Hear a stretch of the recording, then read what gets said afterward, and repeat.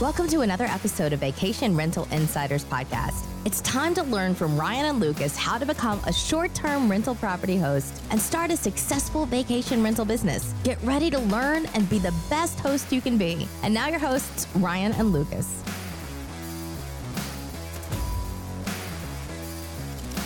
Hey, I'm Ryan. And I'm Lucas. And we're back again. So we have been talking in the past several episodes about getting set up, how to be in the business, right? How to get your listing going, how to take photos, everything. So now you're up and running, right? You Correct. are a new Airbnb listing owner. Congrats. Okay. You've gone live, you've gotten messages, and you've got a booking. You've got several bookings. So now your first guests are arriving. Those first guests are going to be your most important guests ever. Yes. Okay, your first guest is more important than your 100th guest or your 1,000th guest. Why is that, Lucas? Because you want to start off with a 5-star review. Don't you? Yeah, that's kind of the deal, right? Listen, guys, if you come out the gate and you don't answer messages in a timely fashion, you don't show up for check-in, you forget something. I don't know.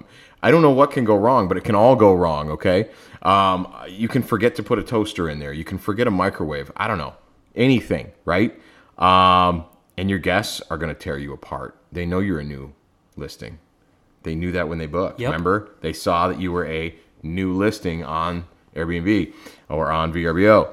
That being the case, you have got to roll out the red carpet for these folks, and you have got to be on your game.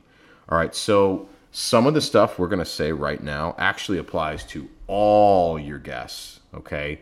But for your first ones, until you start getting some 5-star reviews in the bank, make certain that you respect the fact that they are a guest in your home and they are a customer, okay? You can interchange those words here. Yep. When I'm doing a remodeling project for a customer as a licensed contractor, or if I am managing a long-term rental property for one of my investment owners, they're my customer. And I answer the phone within reason all the time. You can't go 2, 3, 4 days without picking up your phone during a kitchen remodel project. And you can't have an investment owner wonder where you are for 48 hours. Guess what? These people want you in about 60 seconds. Okay? Your guests want you now. You're not a hotel, but they don't care. Okay? They're imagining you are the front desk.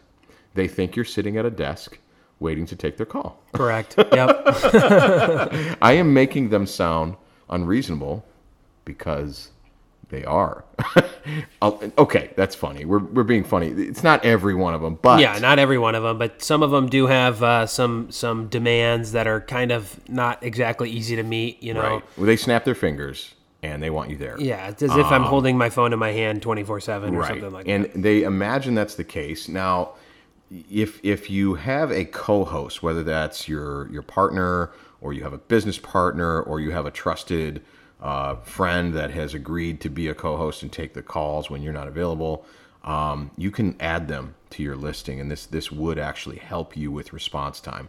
I know that I've always had a co-host. We have a standing agreement that if her listings are not answered in a timely fashion, because she's preoccupied, I will pick up the torch and I will answer her messages as if I'm right there with her. I know enough about her properties to do that, and vice versa. She knows about mine. We both like to travel as co-hosts, so we cover each other's back. But going back to this first guest, there are functions of Airbnb and VRBO that allow for automated check-in, right? Especially with Airbnb, Yes. Isn't that right? Yep. So what you can do on Airbnb is you can go ahead and make an automated check-in process where they just slide through some photos and it's got all the details. Those are great for when you get going. I highly recommend that for the first 10 guests, no matter what the setup is with keys, keypads, codes, I highly recommend meeting the guest at the house, walking them in the home, showing them how to get in and out, showing them the house, and then leaving. and letting them know that you are available 24/7. Yeah, you're just giving them a tour, but also it allows you to catch anything that maybe you missed Oh, yeah, while you're for going. sure. Maybe a door lock's not working. Maybe that's not working. You know, I have a building where it's required that I myself give a tour, or one of my check-in agents give a tour to the guests, and we always find something. There's always something that maybe didn't get put back right, maybe is missing, especially when I go into the units, because some of those cleaners don't realize what's missing or what's not missing. Right. So on that first guest, if you walk them in, there's a really good chance they're going to say to you, hey, I have a question, as long as you're here. You just got a golden piece of information, didn't you? Like, maybe you didn't think of it. And now you're going to include that in your house manual or your guidebook. Or when you do convert, like I have, I'm totally 100% self-guided check-in. I've been doing this for years, though. I don't need to meet people at the front door anymore because my listings are established. But if I made a new listing, I would follow this rule. I would go back to in-person guided check-in for the first few guests. You have to make the time. You have to get that listing off on the right foot. So regardless, that'll help you weed out any problems, and you will make it clear to that person that you're available to them. Make them feel special. Maybe even do some things you're not going to do long term. Like, what's the harm in putting some snacks out? What's the harm in giving some more freebies that you don't normally give? I mean, we're going to have a whole episode about coffee and snacks and what's good and what's not, and when it's appropriate, when it's not. But maybe on those first few guests, just give out a few extras. Yeah, the moral of the story on this one is roll out the red carpet for those first few guests. Those 5 stars will go a long ways with your success on Airbnb. Right. And VRBO. You know, and one last point here, and we're going to keep this episode rather short because it's a pretty point blank message, right?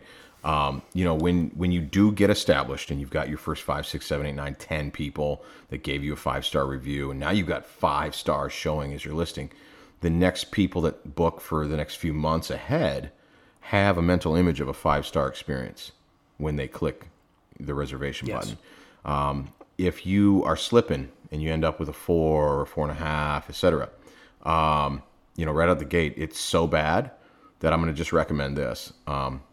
If you get out of the gate and you've had some real mistakes, delete your listing, start over. Yep. It's okay. Guys, we learn more from our mistakes than we do from our successes. I am not a motivational podcast creator here, but that falls under the category of motivational speech. You will learn more from your mistakes than you will learn from your success. Point blank. That's a concept that you need to embrace, because there's so much more value to what not to do, right? So don't be afraid to delete the listing and start over. And one more point about the importance of the reviews as an analogy. When I'm driving the country on one of my famous road trips, I will pop on either Airbnb or a Hotels.com type app to grab a place to sleep. And sometimes I'm doing it within an hour of arriving. And so sometimes I end up at a roadside motel, and I'll see the rating on Hotels.com or Expedia, and I will know before I get there what to expect. And I judge the place based on the rating. And when I get there, sometimes even a nice hotel that is actually a 5-star experience, I'm mentally thinking, I wonder why so many people called it 3.5. You know what I mean? That's how important the reviews are, and getting off to the right foot. So, and reviews are a whole nother episode. We want to talk about those another time. But anyway, first guess, set the tone correctly, get your good reviews, roll out the red carpet for them, and get your Airbnb business off on the right foot. All right, guys, that's it for today. That's it for today's episode.